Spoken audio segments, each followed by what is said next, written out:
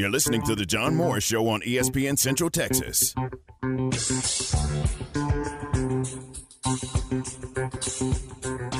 Time to talk football with Ricky Thompson, presented by Alliance Bank of Central Texas. Here's the voice of the Bears and Aaron Sexton.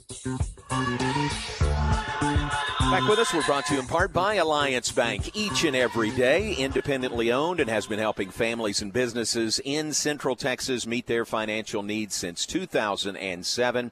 And brought to you by Alliance Bank, we are joined by Ricky Thompson, our sideline analyst on the Baylor broadcast in his 24th year this season. And Ricky, 2 games left, headed to Fort Worth to play TCU for what is now called the Blue Bonnet Battle. What do you think? There's a trophy. It's got a name. What do you think about all that? Well, I think most of us and a lot of fans probably won't call it the Blue Bonnet Battle. Okay.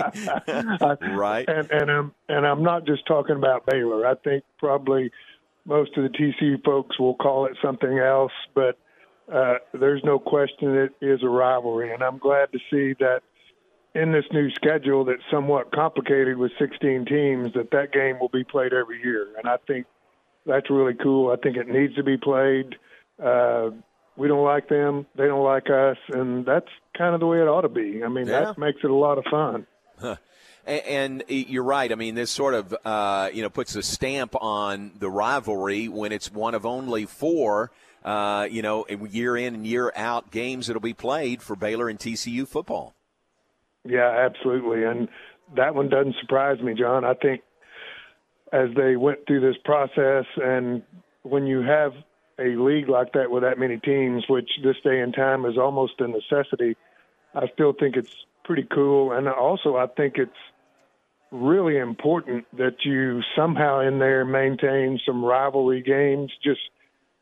It's good for the league. It's good for the teams, the schools, and it's also good for the league to have those 4 or 5 games that are played every year that are conference games that generally create a lot of buzz, good crowd, and I think that's very important, and I think it's cool that we're a part of that in one of those 4 games.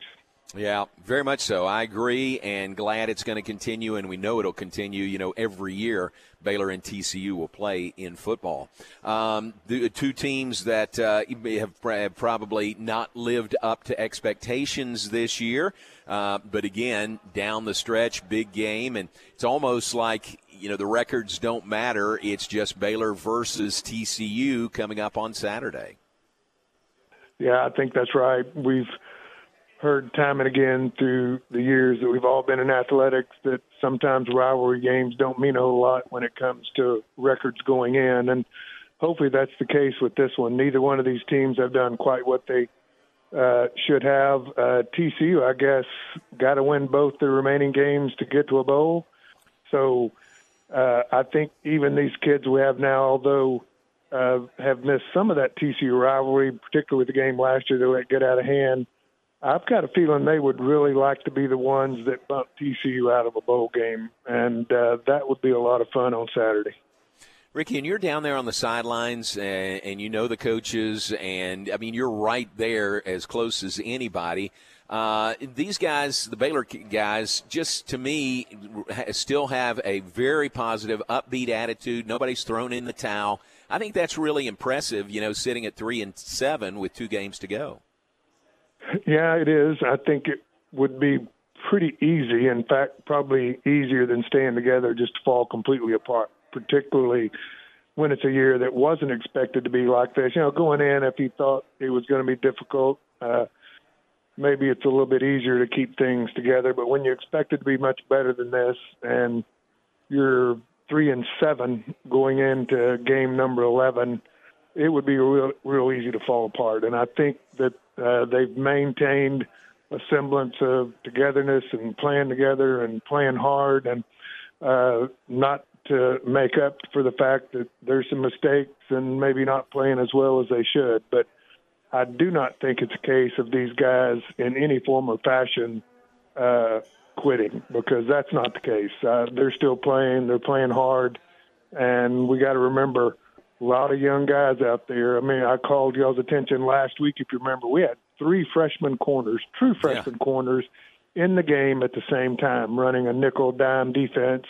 And you look up and you've got 3 18-year-old kids out there against one of the best teams in the country.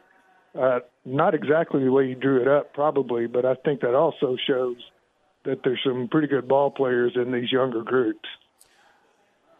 Yeah, you're right, and really underclassmen and in a lot of cases freshmen all over the field, not just at cornerback, but a guy like Brendan Bett in the defensive line, and just so many others that are really, really in key roles for Baylor, even though they're underclassmen.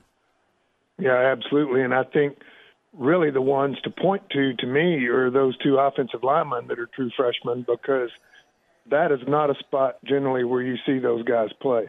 That is a really development position. I think it takes time not only to learn schemes and offensive, but to get the strength and the maturity to play that position, because could be the toughest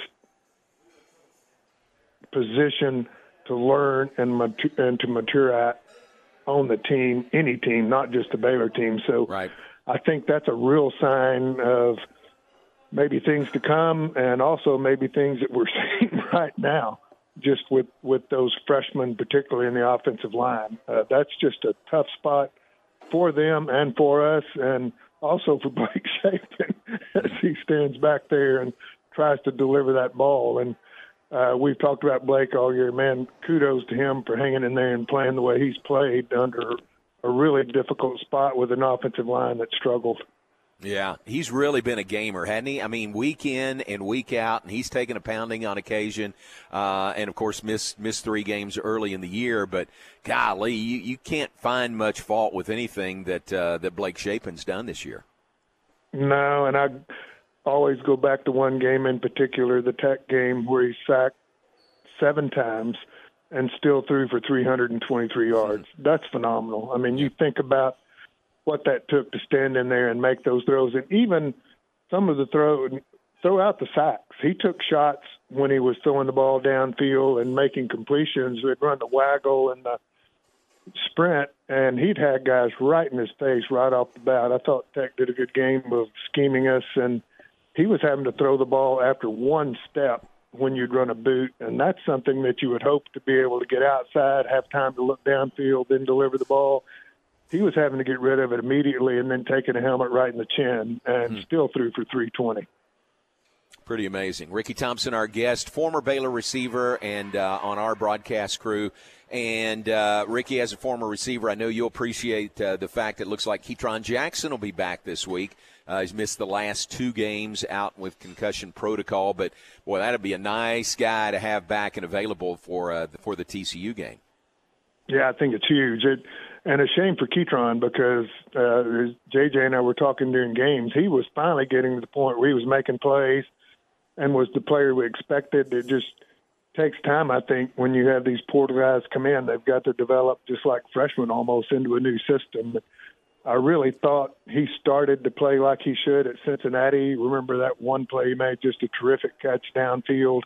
The play he made that when he got hurt, what a shot he took against Iowa State. In fact, ended up targeting, and the corner was thrown out of the game for Iowa State. But that was a great play, great catch, and, man, Blake needs him back. The offense needs him back, and I am so glad for him that he'll be back in there this week. Yeah, very much so. Could make a big difference for the Bears against TCU. All right, let's go to Fort Worth. You just never know what's going to happen when you tee it up, and I'm still waiting on this Baylor team, to play a full 4 quarters, and it could come this Saturday, and, man, everybody would love that if that happened. Yeah, what good timing that'd be. That would make a good drive back from Fort Worth, wouldn't it? That's exactly right. Hey, Rick, thanks for your time. Appreciate it. All right, you bet. Thanks. All right, thank you. Ricky Thompson, our sideline analyst on the Baylor broadcast from Alliance Bank Central Texas, 2 locations in Waco. Ricky's out there at the Highway 84 location. Go by there, and there'll be some football conversation for sure, but just fun to kind of hang around there and visit with all the guys. And I say that about the Highway 84 location, but the others as well. So check it out, 2 locations in Waco. Waco, one in Temple, one in Georgetown. That is Alliance Bank, Central Texas. It is Baylor and TCU Saturday. Our Baylor Alumni Tailgate Show on the air at 12:30 Saturday, live from Fort Worth, 2:30 kickoff. It's here on ESPN Central Texas. Television is on Big 12 Now on ESPN+. Thanks to Ricky. We appreciate him. We're also brought to you in part by Kaleo Wealth Management, helping people